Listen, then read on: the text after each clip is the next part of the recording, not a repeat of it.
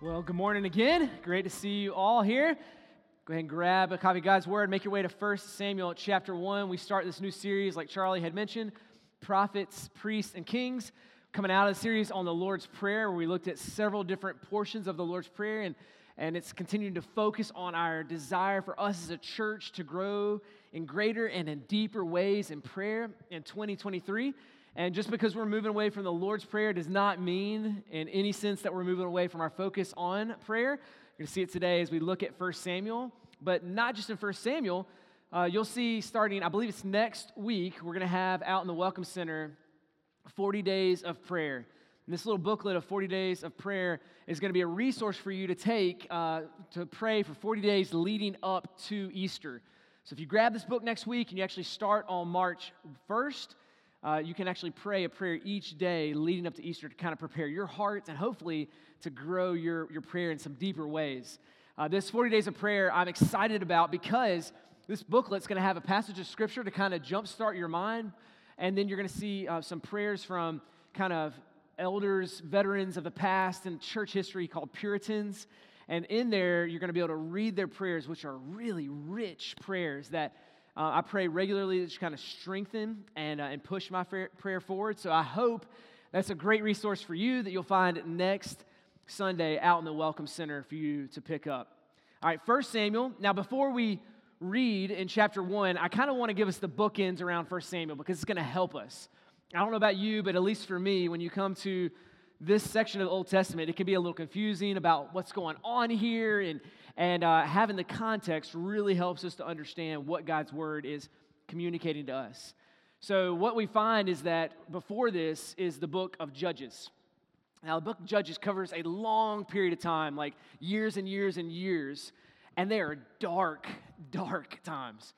If you've ever tried to read the book of Judges in like your personal Bible reading time during the week, like it can be a struggle, right? Like it's a lot of death and suffering and pain, and you're like, oh my goodness, this is a hard book to like get my personal daily Bible reading out of. But it's intentionally showing that these were dark times where God had told his people, I want to make a covenant with you, a commitment with you, where you love me and you love others. And then we find that God's people say, nope, we're going to love ourselves instead of loving you, and we're not going to love others. And so it just brings all this pain and suffering. And then on the other side, the other bookend for the book of Samuel is 1st and 2nd Kings. Now, once again, this goes through different generations of kings and how they led. A very few number were good kings, and there were a lot of bad kings. And so on both sides of the book of Samuel, you find a lot of generations and a lot of brokenness and a lot of pain and a lot of darkness. And then here in 1 Samuel, what we'll find is that the Bible slows down. It's not covering years and years and hundreds of years and generations upon generations. It's primarily covering just 3 men: Samuel, Saul, and David. Now, this is important to us because what this book is it is a small glimmer of light in a very dark, dark time. And so as it slows down to focus on these 3 guys, it's meant to give us a glimmer of hope in the midst of darkness. So that's kind of the bookends of it. And we'll start here in Samuel chapter 1, verse 1. And this is what the word of the Lord says. There was a certain man of Ramathaim, of Zophim, of the hill country of Ephraim. Sounds like something you could get at your local pharmacy, right? Weird names. It's about to get some more weird names in here. Whose name was Elkanah, the son of Jeroham, the son of Elihu, the son of Tuhu, the son of Zuph, an Ephratite. And he had 2 wives. We don't even make it past verse 2, and you already see brokenness and pain that's here that we'll talk about in a little more detail in a second. But it says this: the name of one was Hannah, and the name of the other was Peninnah. And Peninnah had children, but Hannah had no children. Now this man used to go up year by year to the city to worship and to sacrifice to the Lord of hosts at Shiloh, where the 2 sons of Eli, Hophni and Phinehas, which you get to chapter 3 and chapter 2, we'll talk about those guys a little bit. Sad story there. But they were priests of the Lord. On the day when Elkanah sacrificed, he would give portions to Peninnah, his wife, and to her sons and her daughters. But to Hannah he gave a double portion because he loved her, though the Lord had closed her womb. And her rival used to provoke her grievously and irritate her because the Lord had closed her womb. So it went on year by year. As often as she went up to the house of the Lord, she provoked her. Therefore Hannah wept and would not eat. And Elkanah, her husband, said to her, Hannah, why do you weep? And why do you not eat? And why is your heart sad? Am I not more to you than 10 sons? After they had eaten and drunk in Shiloh, Hannah rose. Now Eli the priest was sitting on the seat before the doorpost of the temple of the Lord, and she was deeply distressed.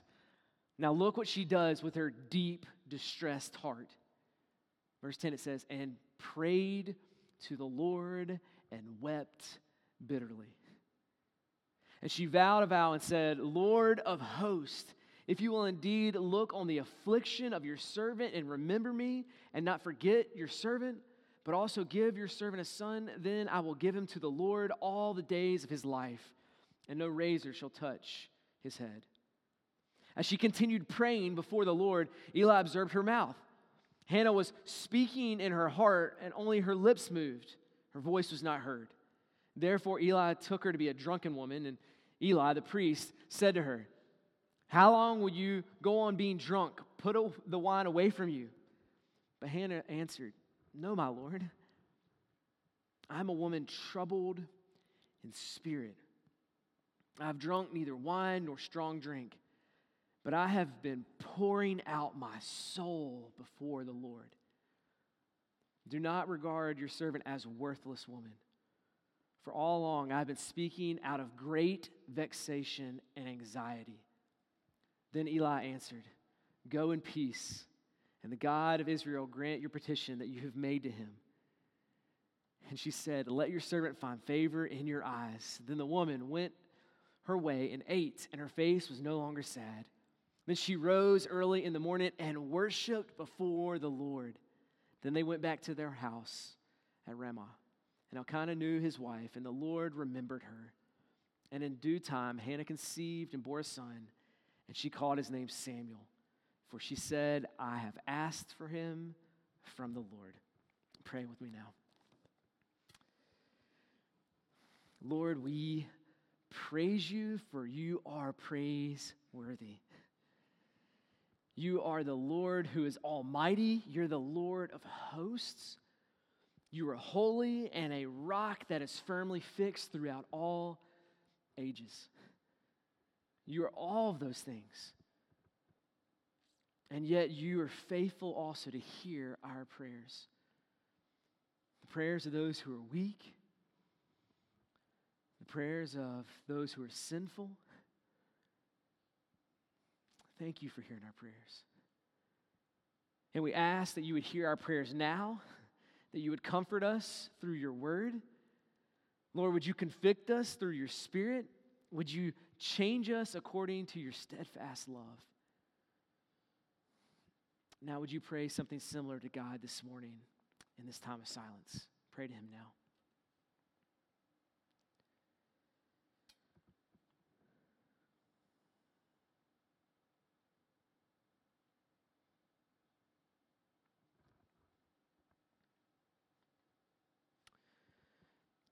Pray for me also as we look at Hannah's life and Hannah's prayer, that I would be able to apply it to us today well to the glory of God's name. Pray for me.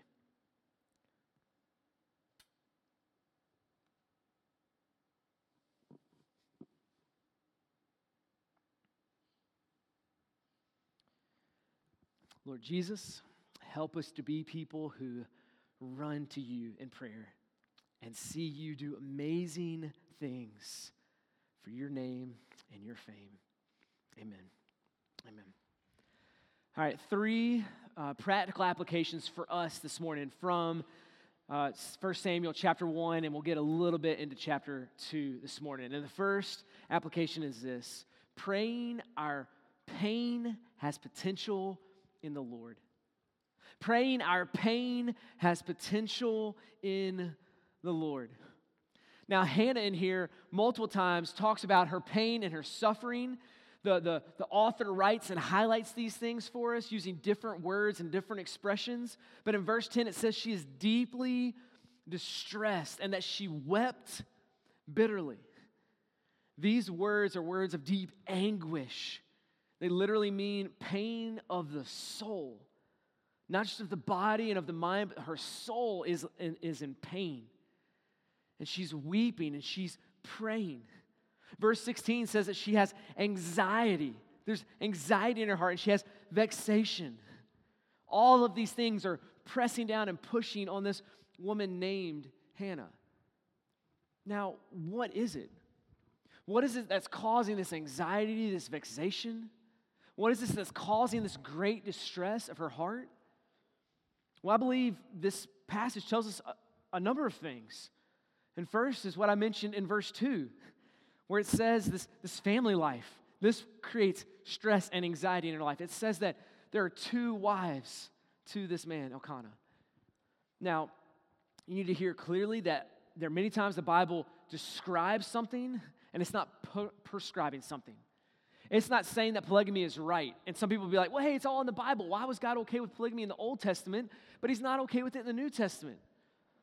And they'll ask that, I'll say, what made you think that God was okay with it in the Old Testament?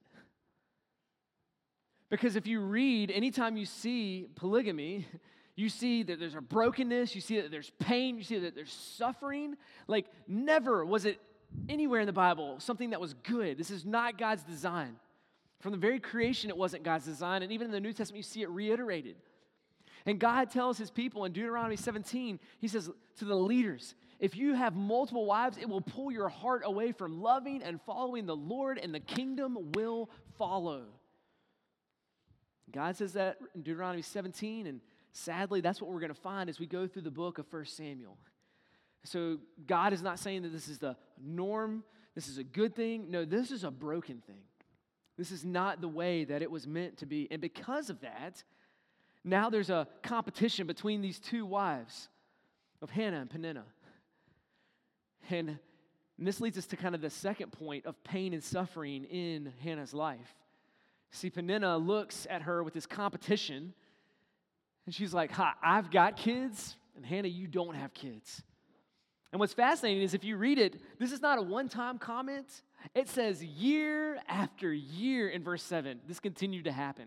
Year after year, she continues to mock and make fun of and push down Hannah because she does not have children. Now, in any generation, it's hard for a woman to not be able to have children or to be barren. This is difficult, but even more so at this point in this season. Because at this time, children literally were a benefit to society. It's where jobs came from, and it's where military power came from.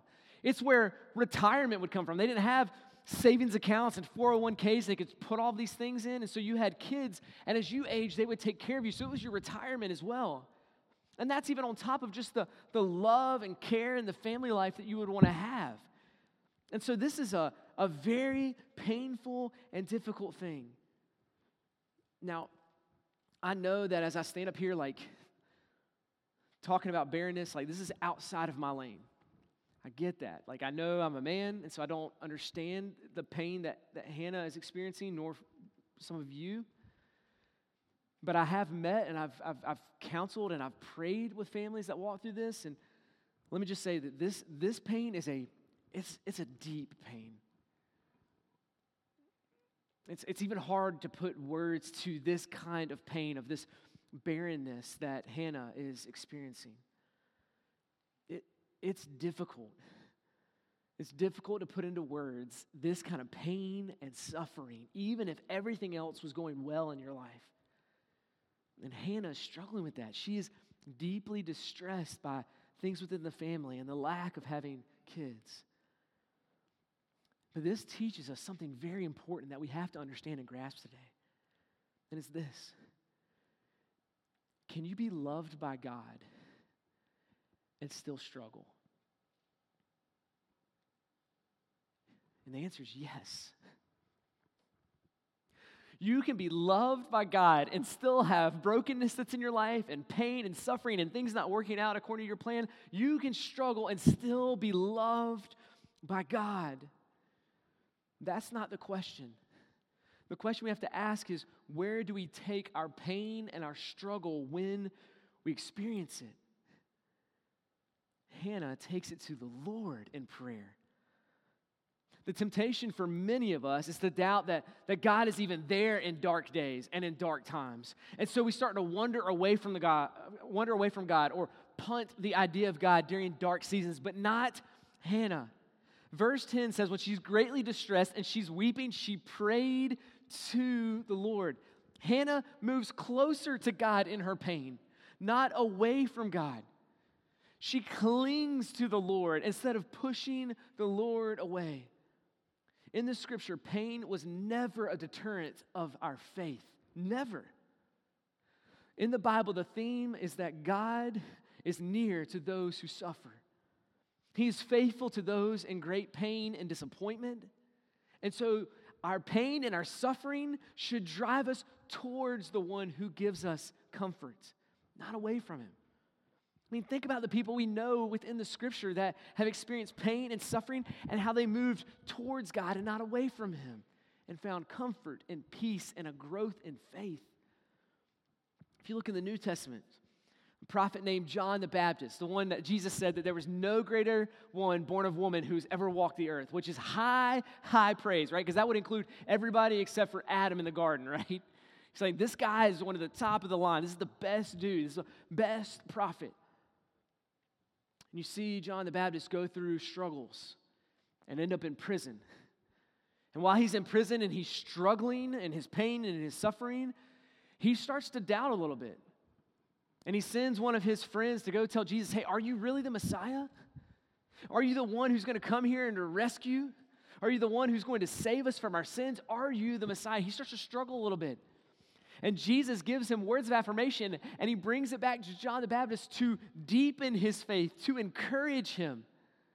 You see, in the midst of his suffering, he didn't say, well, Jesus just gave up on me. I'm done with Jesus. Forget him. I'll just deny him and I'll get out of jail. No, he went to Christ and found comfort even as he was led to death. Now, we'll see here in chapter 2, later on in 1 Samuel, this guy Eli, who we read about in chapter 1, the priest at that time, he's going to have a lot of pain and a lot of suffering that comes into his life. And one of them is that his kids, Hophni and Phinehas, that we saw in chapter 1, they don't believe in God. And they're literally leading the church, which is a sad, sad picture. We find God's word in chapter 2 actually says that these were worthless men who did not know the Lord. They do a lot of crooked and perverse stuff. And Eli sees that. And even though his kids have wandered away from the Lord, Eli doesn't say, well, God, you didn't save my kids. You didn't make them who I wanted them to be. And I'm done with you. I'm done with you. All this pain because my kids aren't following you, then I'm just out. No, we'll see that Eli actually leans into the Lord and trusts the Lord's plans. And says, Lord, it's your will and it's your way. He doesn't run from God. He runs to God. One that we're really familiar with, King David. He had a lot of difficulty in life. Some of it was self-induced pain, right, of bad decisions that he made. But either way, it didn't push God away from him. In those hardships, in those pains, he didn't drive God away, but he ran towards God. You see, this is a pattern all throughout Scripture that in our pain, that we would pray to the Lord. See, Hannah, nor David, nor Eli, nor John the Baptist equated a lack of cooperation from God as an absence from God. None of them were like, God, you didn't do what I wanted you to do, and so you're an absent God, you're too far away, you don't care about my life. And none of them lived that way. They knew that God can disagree and is a sovereign God above all, and he is still trustworthy even though he doesn't cooperate with me. Even though he doesn't do things the exact way that I would want them to. And guys, we logically think the same way in earthly terms. All of us, that have gone through the teenage years knows that there's times where you look at your dad or you look at your mom and you disagree with them. They're not cooperating and doing what you wanted them to do or to allow you to do what you wanted to do, right? And I bet you none of you have ever said, well, then my mom and my dad don't exist. They don't exist. They're not doing what I wanted them to do. They're not cooperating, and so they do not exist. Like, no, our minds don't work that way. And it's the same with our Heavenly Father. Just because things might not align perfectly, just because there's suffering and pain in our life, does not mean that God does not exist. No, He is here, and He is active. And that's what the Bible is teaching.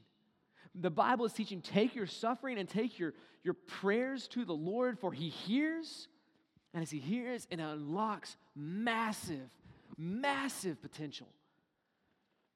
Now, you might say, Ryan, I'm not seeing where you're talking about massive potential in this passage. Like, this seems like something really, really small. Like, this lady can't have a kid, and she wants to have a kid, and so God blesses and gives him a kid. We might read this and think this is something small, but put it in the grander narrative. Put it in the picture of what's going on. Think about this. We're in the midst of the times of the judges, right? Kings is on the horizon. And here in the middle, as God starts a monarchy, and as a nation starts to take form and starts to change, God does not choose a world influencer to make all this stuff happen. God doesn't choose somebody who's famous or somebody who's extremely important that we're like, that's the person that God should be doing all of this. As God changes and impacts the whole nation, He has to have somebody famous, somebody who's charismatic, somebody who has everything together. This is the person that we need. So 1 Samuel should have started with that, right? It doesn't. All this massive change happens because of one single woman from a small town who has pain and suffering in her life, and she prays. She prays. And God looks at this singular woman and her suffering and her pain and says, yes, I hear your prayers. And yes, I'm going to answer your prayers. And I'm going to help your son bring this monarchy into place, which ultimately is going to be fulfilled with Christ our King who comes. We're going to see that Christ is the fulfillment of all of this that we find in 1 Samuel of the king and the monarchy, the true and better king that will come. And it all starts with this woman's prayers. Man, this tells us the heartbeat of God. The heartbeat of God. So yes, do your singular prayers matter over something that seems so small? Yes.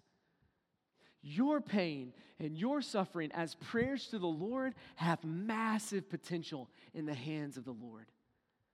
And that's what He does for Hannah. That's what He does. But get this, it's not just with Hannah. This is a pattern. This is the pattern of the goodness and grace of God. Remember Sarah from Genesis chapter 11? A barren woman who desired a child, and God blesses Sarah with a child that would lead a nation. Then Rebekah in Genesis 25 and Rachel in Genesis 29, same story. Judges 13, you see Samson's mom praying to the Lord.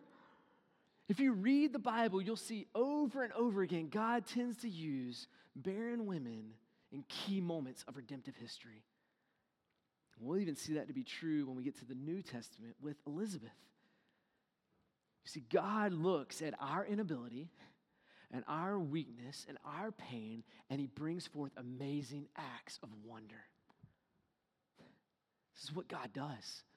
This is how our God works. See, Hannah doesn't just set a standard by praying her pain, but also by trusting through her pain, trusting the Lord through her pain. And so, yes, application, pray to God in the midst of your pain, but also when we're praying our pain, we'll see point 2 is this, it will grow our trust in the Lord. If we're willing to take that bold step of faith to pray our pain, not retreat from God, not pull back from God, but lean into God, we will find it will grow our trust, our faith in the Lord. I love what verse 11 says of 1 Samuel 1. Hannah praying, she says to the Lord of hosts. That is the first time that term is used from the mouth of a person to describe the Lord, to describe God. That He is the Lord of hosts, which means He's the Lord of armies, that He is a warrior, that He is a fighter, that He is a strong and mighty God. And she prays that prayer. You are the Lord of hosts. This is a declaration of faith, that she still trusts in God in the darkest of moments.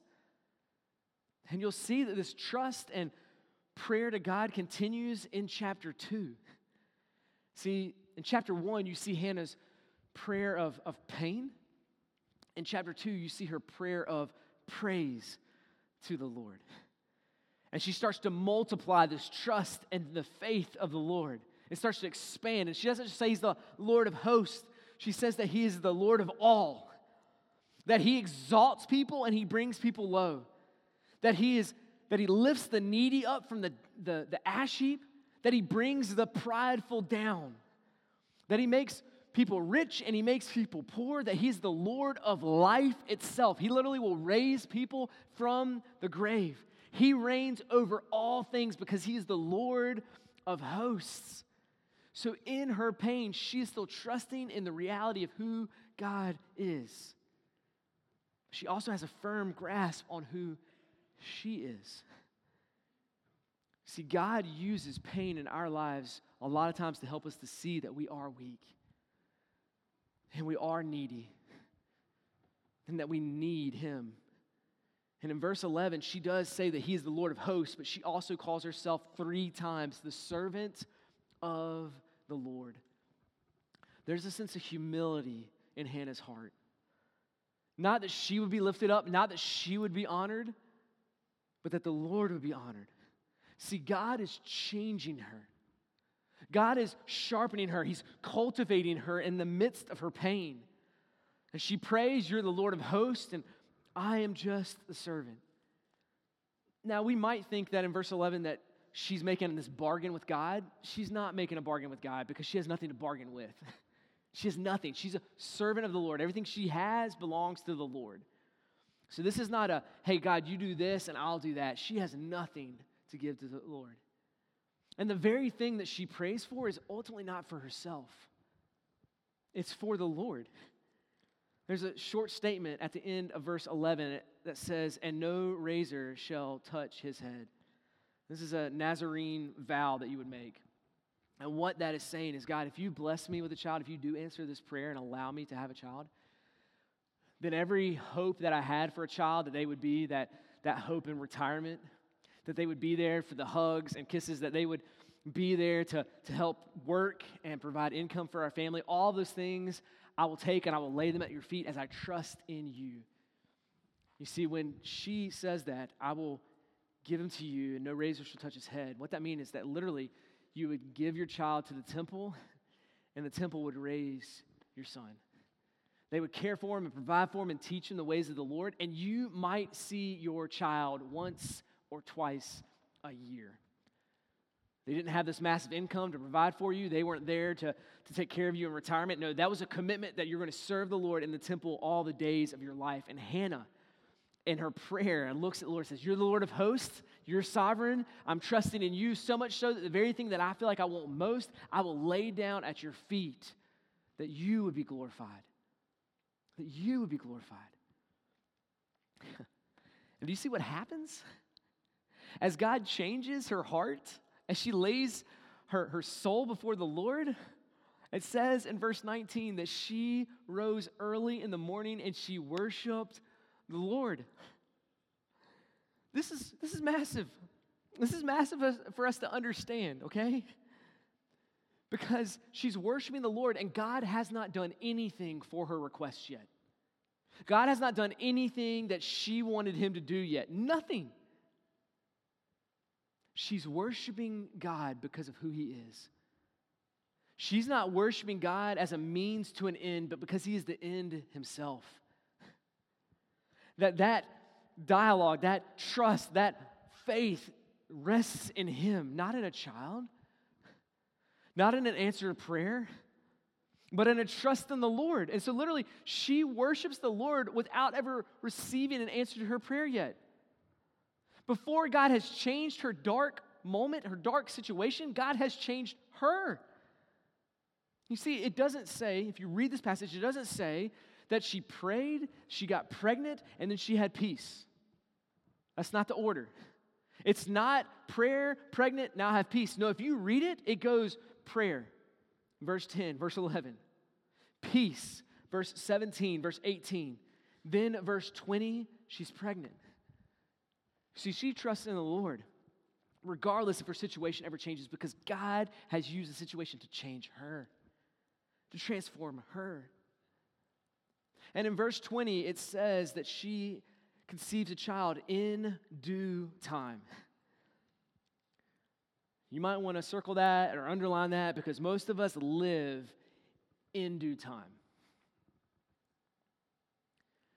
And what I mean by that is some of us have prayed and prayed before the Lord, and He has not answered our prayers yet, and we're sitting in the midst of pain year over year over year, and what we are is we are in due time. You see, God comes in His timing. And it does say in here that Elkanah came to know Hannah, his wife, but it doesn't say she conceived that day. It says in due time she conceived and bore a son. We don't know how long that period of time was, but she's literally waiting on the Lord and resting and trusting in Him. So what do we do when we find ourselves in due time? What should we do? We should pray. Prayer is God's invitation for us to snatch our faith out of the hands of our circumstances and place them in the hands of a sovereign Savior. And that's what Hannah does. I love the description it gives of Hannah's prayer life in verse 15. It says that she poured out her soul. Could you describe your prayer like that? I mean, do you pray? And when you pray, do you pour out your soul? It doesn't mean just to say a prayer. That's not what I'm challenging. I'm saying pour out your soul. Do you see prayer as your first response or a last resort for your life? She sees it as a first response as she pours out her soul before the Lord. Do you pray with that kind of passion? Do you pray with the same intensity that you argue with your spouse? Do you pray the same length of time that you worry about your finances? Do you pray with the same intentionality that you would work at your job? That's what it looks like to practically pour out your soul before the Lord. And as we do that, as we pour out our soul before the Lord, we will find the same thing that Hannah found, that God is more than enough, and our God hears our prayers. In verse 20, she names her son Samuel. And then it tells us why. I have asked for him from the Lord. Samuel, the name Samuel sounds like asked, but is literally translated heard by God. She's prayed in the midst of her pain. She's trusted in the Lord as more than enough, even without the circumstances changing. And then when she has changed circumstances, she says, it's all about God. It's everything He did. I prayed and He heard my prayer. So church, be encouraged. Is He the Lord of hosts? Yes. Is He the Holy One? Yes. Is He the Rock of all ages? Absolutely. Is He the faithful one who hears our prayers and our pain and answers? Yes. This is who our God is. And Hannah's proclaiming that good news to us. She's proclaiming it. And she can proclaim that good news because she has found the salvation of the Lord. That's our third point. Praying our pain finds salvation in the Lord. Finds salvation in the Lord. You see, she praises God not for the child, but for the freedom she's found in the Lord. This is so important for us to see this truth because there's two other voices in 1 Samuel chapter 1 who speak ways to find that peace and that encouragement and that so-called salvation or freedom that she longs for. And in the Hebrew, the way it's written, it's really important because these two voices speak to Hannah in the midst of her pain, and Hannah does not speak back and respond to either one of those two voices until we see chapter 2, where she sings this praise song to the Lord.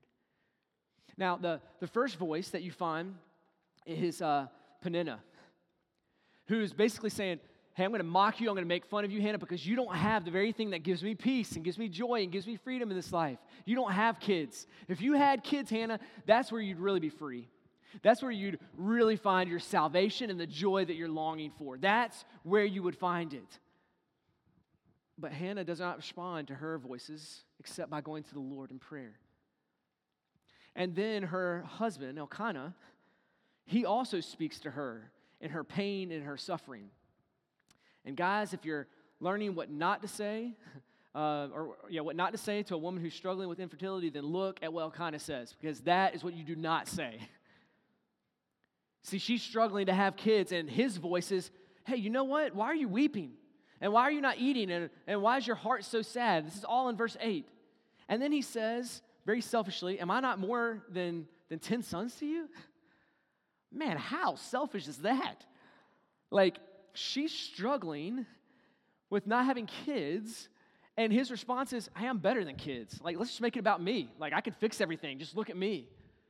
And what's happening is he's saying, if you want your peace, if you want your salvation, you want your freedom, man, it's found in male approval. Look at me. This is where you're going to find your happiness and your joy. And she doesn't find salvation through children, like Peninnah says, nor through her husband, through male affection. What's fascinating is if you come to chapter 2, verses 1 and 2, it'll be on the screen. Encourage you to look there in your Bibles. Her response is not, there's hope because of my husband. There's hope because I have kids. No, she starts this big praise to the Lord and says this, my heart extols in the Lord. My horn is exalted in the Lord. Wait. My heart extols in my child?